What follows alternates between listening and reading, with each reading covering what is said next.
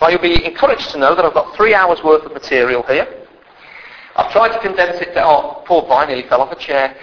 I'm going to try and condense it down to about 35 minutes or so. However, if I don't get through it, I'll just stop and restart it next week. Is that 3D? Are those 3D goggles? Are you trying to say that I've got such a depth to me that you need to look at me in 3D goggles? For anybody listening to the CD here, be glad you're not here today. Brilliant. Okay, let's get started. Psalm 78 verse 7. Look down and see it, top of page 590. Then they would put their trust, or probably more accurately hope, okay, they would put their trust, hope, in God and would not forget his deeds, but would keep his commands. Life now, for any of you and for me, is shaped by what you think the future will be. So, to quote my favourite quote by Homer Simpson, eat, drink and be merry, for tomorrow we... No? Homer Simpson? Diet.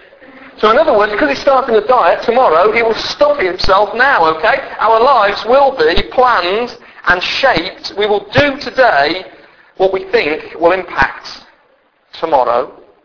So whatever you hope for or are expecting in the future will shape what you are doing day by day.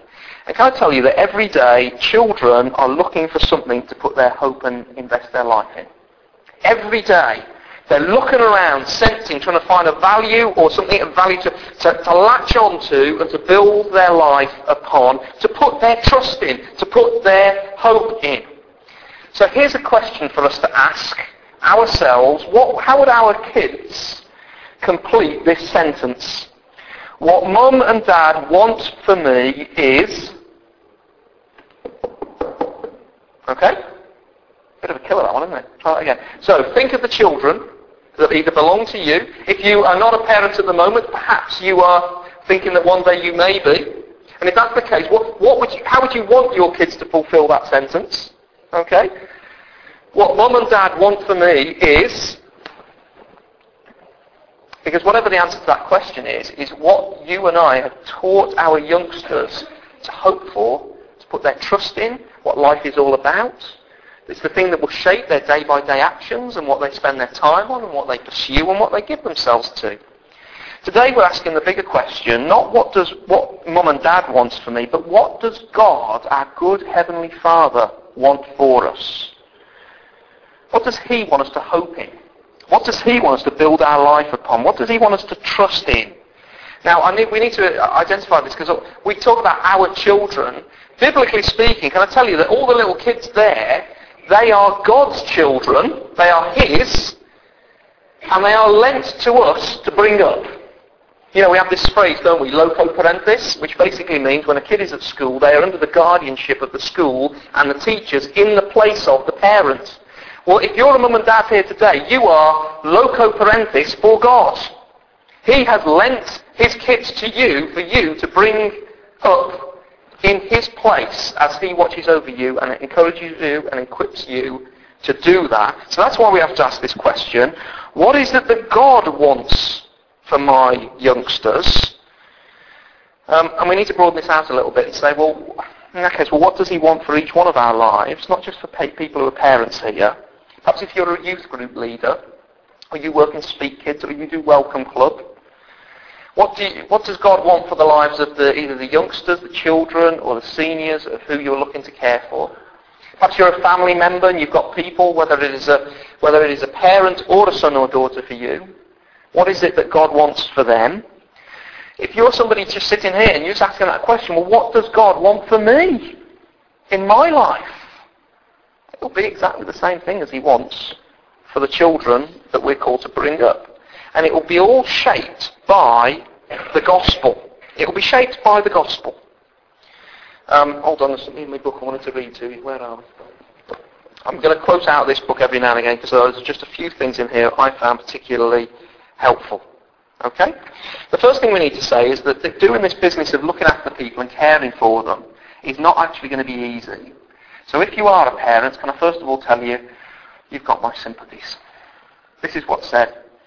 In addition to your inadequacies, there are external stresses. Some of your children might die prematurely. Others might enter the world with congenital defects. Still others, like ours, might go through difficult stages of rebellion. Some will be bright, some will be talented, all good looking. Others will be slow, average, and unattractive. Some will have easy personalities. It will take all your perseverance and tenacity to love them. Is that right? Of course it is. So if we're going to be asking this question, what is it that we want our kids to build their life upon, trust in, set their hope about? We've got to know that it's going to be difficult to get them there. But second of all, we need to know that the gospel will shape absolutely everything. Who God is and what he is like and what he does will be the model for how it is we interact with our youngsters and the agendas and the hopes and the plans that we have for them. It's interesting, isn't it? Because there's only two things in this current world that are eternal and last forever. Do you know what they are? According to the Bible, there's two things. Number one is the Word of God. And number two are the souls of our children. We last forever. And it's interesting, isn't it, that God gives us out of eternity, on and on and on and on and on and on and on and on and on and on and on, God gives us 18 years to set them in the right direction. A small 18 years that will affect where they are 50 billion years from now. So he's trusted us with quite a good job, quite a big job, quite a frightening job. So here it is. What is it that we're supposed to do? So nobody can forget it. Verse 7 again. Then they would put their trust or hope in God and would not forget his deeds, but would keep his commands. So let me ask you this. What have been your goals if you're a parent here today? What have been your goals, your hopes, the encouragements that you have given to your children, the direction that you have set them on? Here's a few that sometimes people have for their kids. My goal and my aim for my child today is just to keep quiet so I can get through the day. Does that sound familiar? When you've got 5 girls in one house. Oh yes. Another goal we have for our kids so often is to milk life now, don't we? So we get them involved in just about as much as we can. We try to give them, fulfill every element of their potential here and now. Give them every opportunity. In fact, that's the good thing that's put out in all the magazines that you find on the racks and in so many of the self-help books. What does it mean to be a parent? Give them every opportunity to flourish here and now in the things that they want to pursue. Okay? Some people, maybe you've been around the church long enough to say, actually, the big goal for my kids, I've got to get them saved. I've got to get them to pray a prayer. Okay, that's what I must do. There was one lady who was spoken to at a parenting conference, and she went up to the speaker at the end, and she said, listen, after listening to what you've said, I am going to make my kids Christians if it's the last thing I ever do. Got a feel for those kids, they're going to get battered, aren't they? Absolutely battered. We're going to find out later that none of us have it within our power to make our children believers. How about here's another one. My ambition for my kid is that they would be well behaved.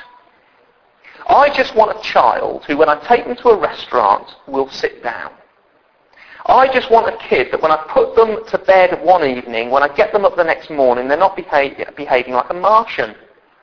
I just want a kid who will behave and settle down and not embarrass me when I'm in front of my mates. Some of you are smiling, aren't you? Because you're like, yeah. Steve, if you could give me that, I'd give you all the teen china. Brilliant. That would be great. I want my kids to have a good education. Because education creates opportunities. Good education, so I'll work them. I want my kids to help me live my life. I want to live my life through my kids. See, there's a whole stack, 5, 6, 7 of them that we've just listed there. None of which individually are bad things. But if they're the central goal for your parenting, what are you likely to do with your child? Kill them. Berate them. You're going to teach them all kinds of silly and wrong values. All of those things, in their own way, had some good elements. They're not the big thing that we're aiming for, because all those things ultimately will destroy the soul of your youngster. In all of these, they may be good, But when they're made the centre which God should occupy, they will consume life. So let's go back again, chapter 78, verse 5, that they would put their trust in getting through the day, milking life for it's all it's worth, being saved, well-behaved, good education, living my life. But no, that they would put their trust in God and God alone. That they would build their life on Him and put their hope in Him. Why is it that we need to teach our kids this? Why is it that we need to have that goal for our kids? Well, we're going to see three things very quickly, and like I say, if we don't get through them, we don't get through them. I'll carry on where we go. Three things we need to see. All of them are found in this psalm. Number one, who our kids are. Number two, what they need. And number three, how we do it. Okay? Who they are, what they need, and how we do it. Okay? Number one, who are they? One of the things about getting old is you keep bumping into somebody you don't recognise. So you walk in past the mirror and you sort of catch this glance and you go, whoa, who are you? You look old. Whoa. You look like my dad. How did that happen? It can't be as it is. And we find that just here, if you look down in verse 8, that they would not be like their forefathers, a stubborn and rebellious generation whose hearts were not loyal to God, whose spirits were not faithful to Him. According to the Bible, we will pick up the traits of our parents, which frighteningly is me. I'm a parent, and I know my parents as well. We will pick up the stubbornness and rebelliousness that comes by being human and being born into a fallen world. So what is it that you get when you come home from the hospital carrying that lovely little bundle of love? What you get is something that is cute and cuddly and helpless and made in the image of God, but is a complete, utter God-hater. Isn't just neutral, but actually has a preset against God and wants to be king of its own little world. Only somebody who hasn't been a parent would argue with this. In fact, poor little Lucy out there, last night, she was being fed wonderfully good milk. She was hungry. But every time you try and put the bottle in her mouth, throwing a tantrum. Purely because she didn't want to have the bottle when she didn't want to have the bottle. And say, hold on, Steve, this is possibly a little bit harsh. Well, let's get it a little bit more even vivid. Flick back to Psalm 58. You're in Psalm 78, flick to Psalm 58, and you'll see it here.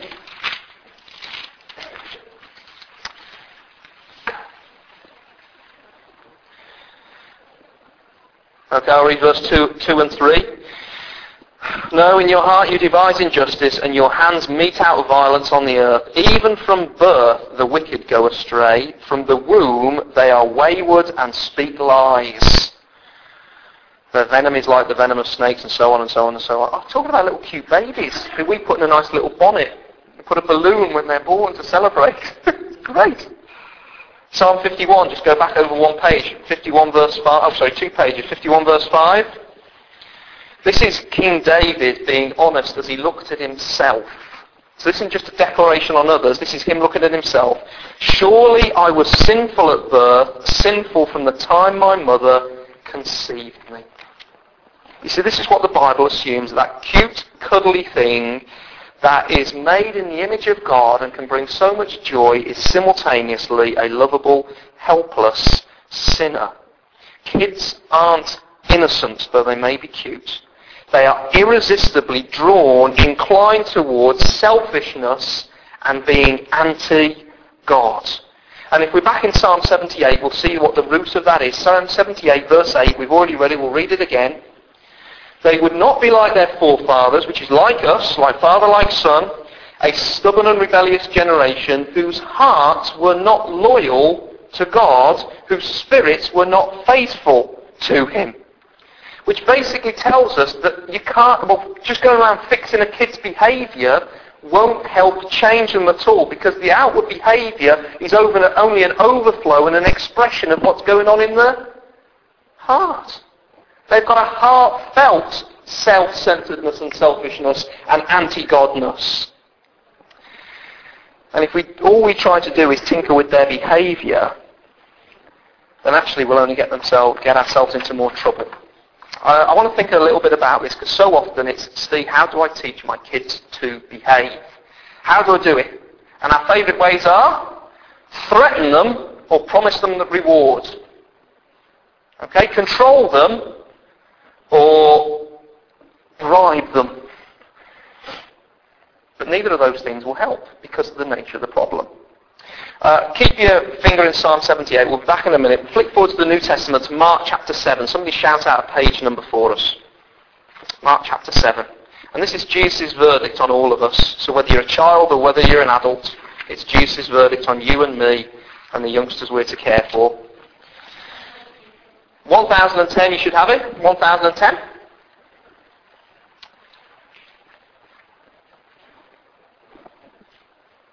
Verse 20 and 20 to 23, okay? This is Jesus talking about why just cleaning up the outside of a life doesn't help whatsoever. He went on, verse 20, he went on, what comes out of a man is what makes him unclean. So it's from the inside. For from within, out of men's hearts, or children's hearts, comes evil thoughts, sexual immorality, theft, murder, adultery, greed, malice, deceit, lewdness, envy, slander, arrogance and folly. All these evils, these behaviours, come from inside and make a person unclean. So that rather fat Baptist pastor, not called Steve, but called Spurgeon, once said, if those outward behaviours, if those are the bees, imagine what the hive is like. The place where they all come from. Why? Because the human heart is corrupt and deceitfully wicked above all other things.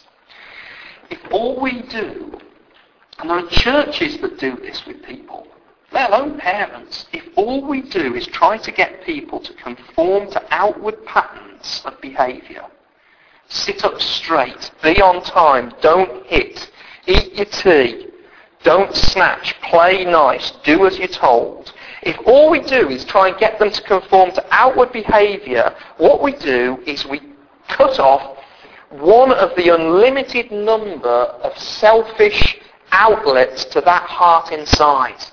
So the second that you tell them stop hitting your brother and sister, the next moment they're not hitting them anymore, they're snatching. And you can't fight fires at that place. We were never made to. You need to go to the root, to the heart that is right at the centre. It comes from inside.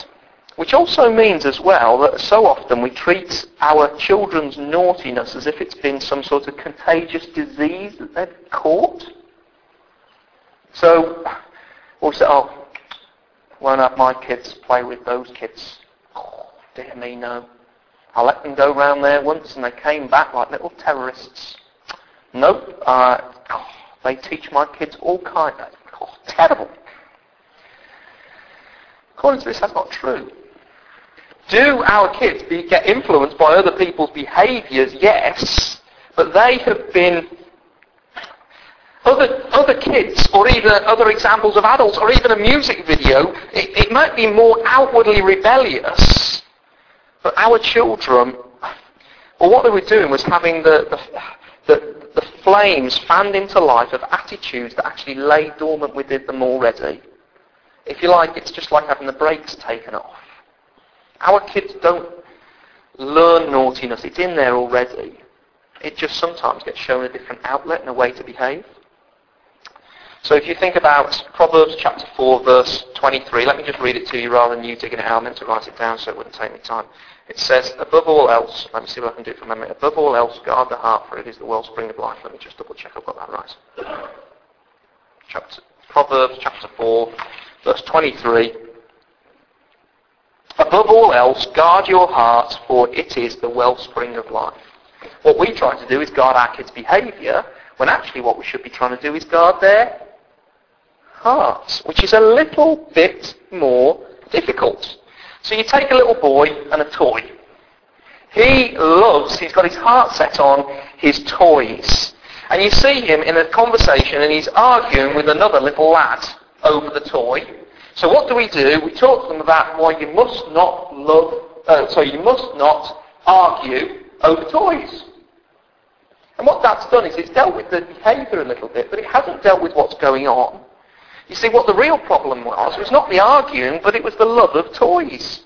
You can tell when somebody loves something too much If they love it so much, it means they're prepared to sin to get it or to keep it. So, this is a great one for you to ask yourselves right now. Ask yourself this question. What do I love so much that I'm prepared to sin to keep it or to get it? It could be respect. It could be money. It could be a relationship. It could be anything. So here's the little boy with his toy. So to keep it, he's prepared to hit his brother. He's prepared to lie. When asked, where have you put the toy? I don't know. Why? Because he wants to guard it and keep it safe. He's prepared to stubbornly shake his hands at his mum and dad when they say, look, we're going to go to the shop. And, no, I want to go play with my toy. I want to play with my toy. That's how I used to do it anyway. Okay? At playtime, mummy and daddy have lovely got the food for them, ready at the table. And the idea that he should stop playing with his toys, he stamps and he throws a tantrum and he says, you don't love me. What's the problem? Is the problem the toy? There's nothing wrong with the toy. It's the way his heart has fallen in love, set its trust and its hope and its joy on the toy. And it's controlling him and turning him, quite frankly, into a little brat. So how do we fix it? Do we take the toy away?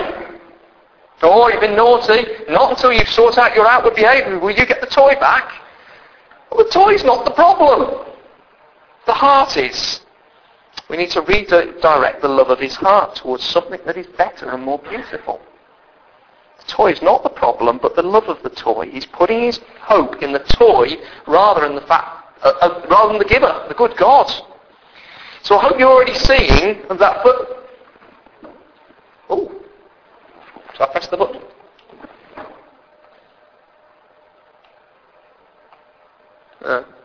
Okay.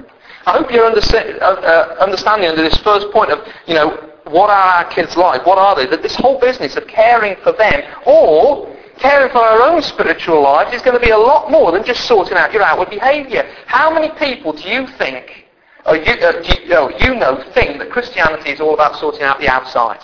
Have you noticed the most common complaint put to people who are believers? You're a bunch of hypocrites.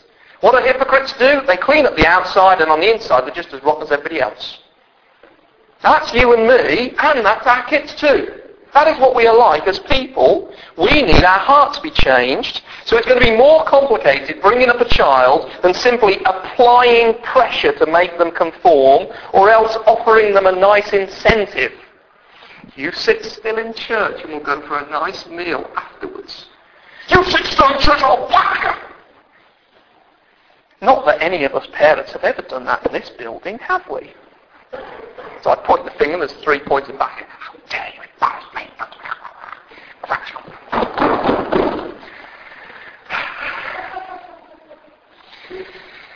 It doesn't quite get to the heart, does it? All it does is make your child, they see straight through it. They know that it's all about you and not about them. And are they going to respond to that?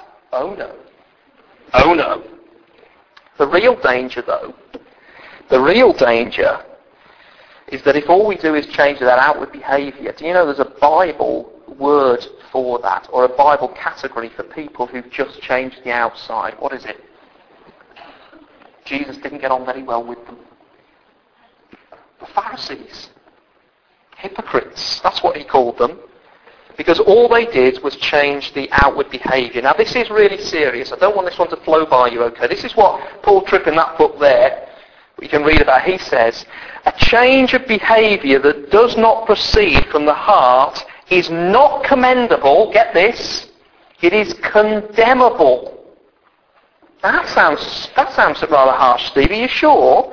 Why? Well, if it's just at the level of behaviour, and especially if they succeed and actually start to think that they're good, we fail, and we fail to point them to their own helplessness. We direct them away from the gospel of a Saviour who comes to meet us at our point of need.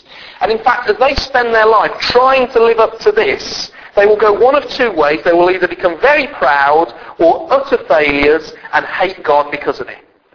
So if all we do is teach our kids to behave, we're going to make them haters of the gospel. They're going to hate it because they can't live up to it. That's what they think the gospel's all about. No, the gospel is people who know their hearts and know that everything within them needs salvation. That's what the gospel teaches us. We need a rescuing Lord. So our kids need to see that. So who are our kids? Answer: they are helpless but valuable. They're sinners who give their hearts and trust and hope in everything but the one whom they were made to know and trust and walk with day by day. Kids are God-haters. Don't we know it? And so would all of us be if the Lord hadn't broken into our lives by his grace. So that helps us answer the second thing that we said. Who are our kids? Well, what do they need? Well, you've already got a little bit of that answer. Let me see how I'm doing on time here. We're not doing too bad, okay. What they need. Okay, well, let's have a look at it in verses 1 to 3.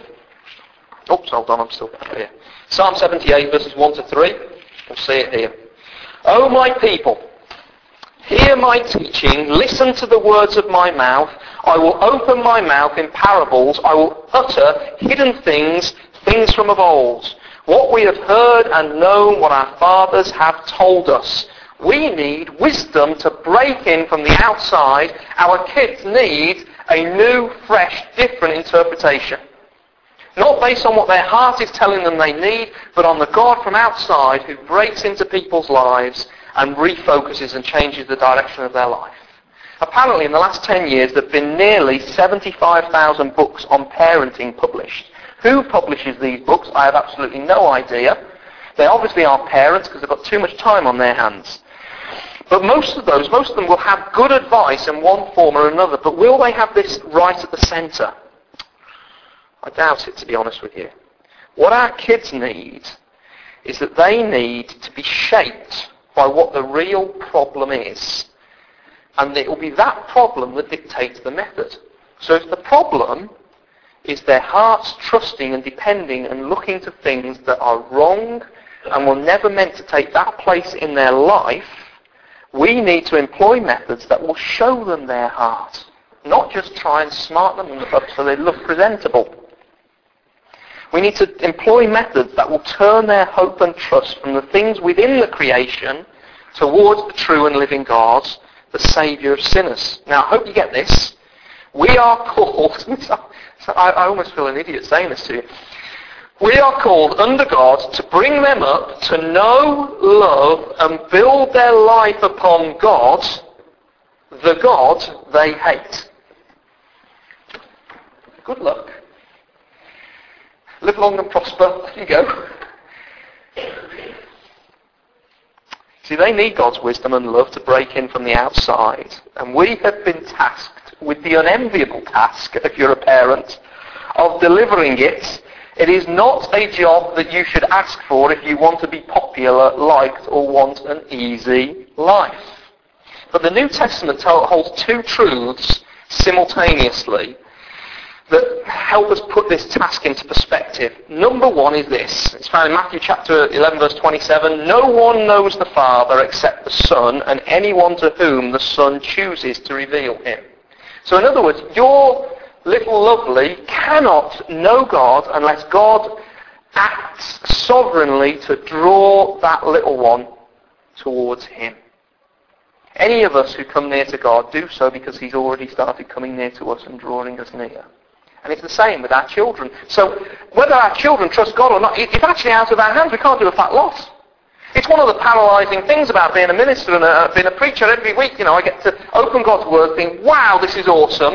And I know that I've got to offer it up to you lot, but I'm not in control as to whether it goes to 6 inches, 12 inches from your head to your heart. Only the Lord is sovereign over that. So it can be quite depressing, can't it? And how many of you have got stories of how you've tried to do the right thing with your kids, and no matter how much you do, it doesn't make a fat lot of difference? But if that's one truth, the other truth is this.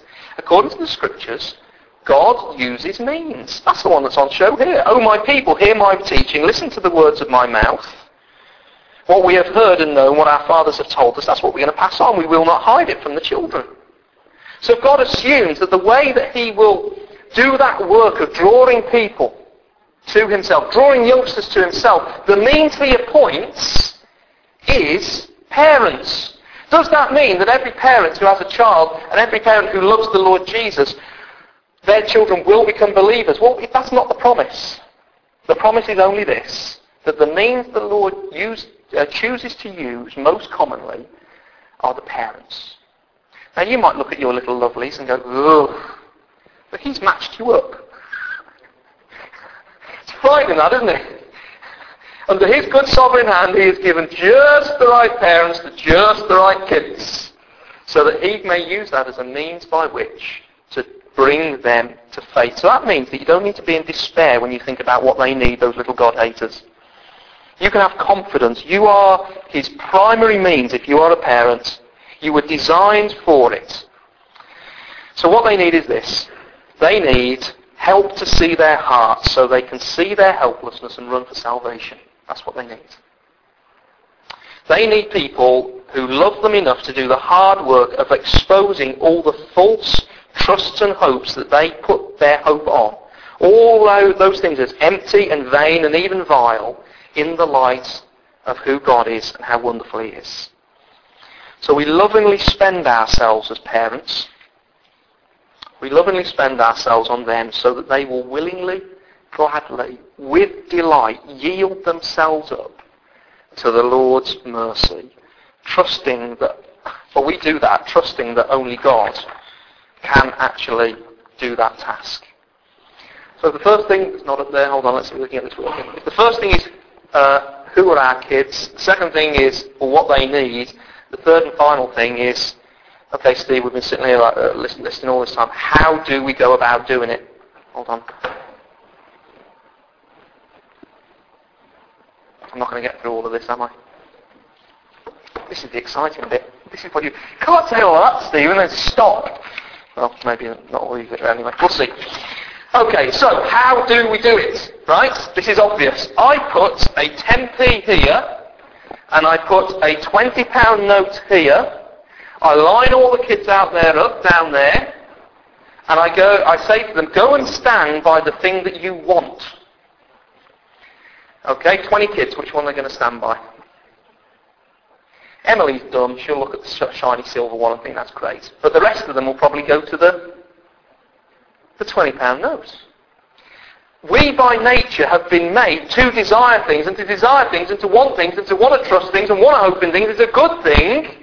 And we will by nature drift towards the thing that we think offers us the most, is the most beautiful, is the most valuable, can meet our deepest needs. So chapter 4 verse 7 of Psalm 78 tells us this. We will not hide from their children. We will tell the next generation the praiseworthy deeds of the Lord, his power, and the wonders he has done. He decreed statutes for Jacob and established the law of Israel, which he commanded our forefathers to teach their children, so that the next generation would know them, even the children yet to be born. And they in turn would tell their children. Then they would put their trust in God and would not forget his deeds, but would keep his commands. Do you see that? What we do is we show them how much more beautiful, how much more magnificent, how much more valuable, how much more desirable is the wonderful Lord Jesus Christ. Show them Christ,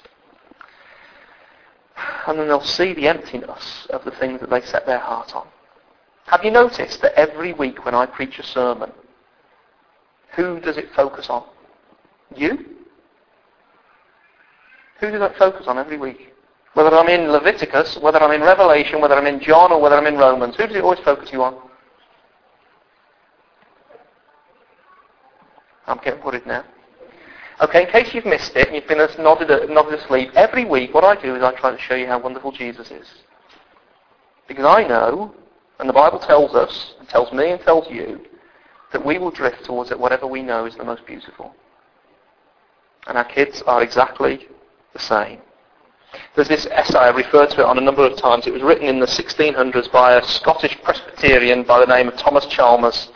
And it's a great title for an essay. The Expulsive Power of a New Affection. And this is what it says. The best way to overcome the world is not morality or self-discipline. In other words, you want to overcome the challenges of living and trusting in Jesus. If you want to stay faithful to him and go on, if you want to adore him, what you do is you don't tie yourself up with morality and self-discipline, because that's all on the outside. Christians, he says, overcome the world by seeing the beauty and excellence of Christ. I suppose I wrote this down because I knew Nathan was here, and I've noticed his heart drifting of late, and this illustrates it. Who wants to give their heart to Ipswich Town when they can follow the mighty Reds? Isn't that right, Proby? Yeah, you see, he's already drifting. He already wants a season ticket at Anfield. He's changing. He's seen you get the idea, okay? So this must be the big agenda for you and me if we're looking after youngsters. This immediately shows us how difficult it is if you're assuming that the thing that you've got to do with your kid is just get them to go to a Christian youth group or a Christian club. Because in an hour a week, you can't hold up the glories and the splendours of Jesus. You can't live it out day by day in front of them. So they say, yes, that's what I really need.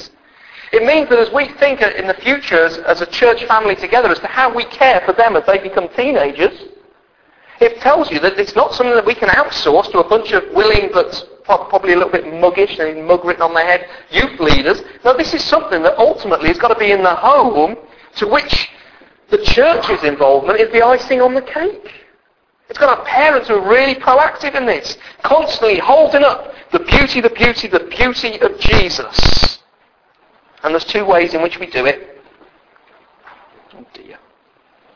The two ways in which we do it are very simply. We do it by our word and we do it by our walk. We do it by our word and we do it by our walk. I reckon it will take me 10 minutes to unpack them. Should we leave until next week? What do you reckon, John? What should we do them now?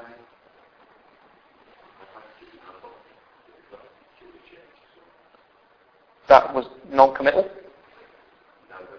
We'll do it next week, okay? So, where is it we have been? Okay? Where is it we've been? We have seen that parenting is God's idea, and it's all about redirecting and focusing our kids on what they're going to put their hope, their trust, and build their life upon. By instinct, who are they when they come out? Who are they when they pop out and get delivered to us? God haters. So if God is over there, they're going that way, following their heart's desires, believing they know what's best for them and trying to build their own little kingdom. What is it that we need to do? What we need to do is not to merely focus on their outward behaviour, but by aiming at their hearts, help them to be wise to the state of their own hearts, and show them that there is one who is bigger and greater and altogether more beautiful than anything they would set their life on now. Any amount of money, any amount of prestige, any amount of reputation, any amount of a good relationship, anything. He outstrips them all, and we get to do that. We get to live that and to do that, and we'll see how through our word and our walk next week. Let me finish with one thing. Here we go for a bit of fun. I wonder whether you hear yourself in this. This is C.S. Lewis, and he talks about what it means to get up every morning, and this is what the world our kids get up and into. Okay? I think he's very observant the way he says this. The moment you wake up each morning, and this is your kids every day, and this is you, the moment you wake up each morning, all your wishes and hopes for the day rush at you like wild animals. The first job of each morning consists in shoving them all back, in listening to that other voice, taking that other point of view, letting that other larger, stronger, quieter life come flowing in. He's saying that every day we need to help our kids as we need to help ourselves meet with God and set the agenda and be the thing that we build our trust and our hope on. Let's pray that for ourselves and let's pray that for our kids now before we sing.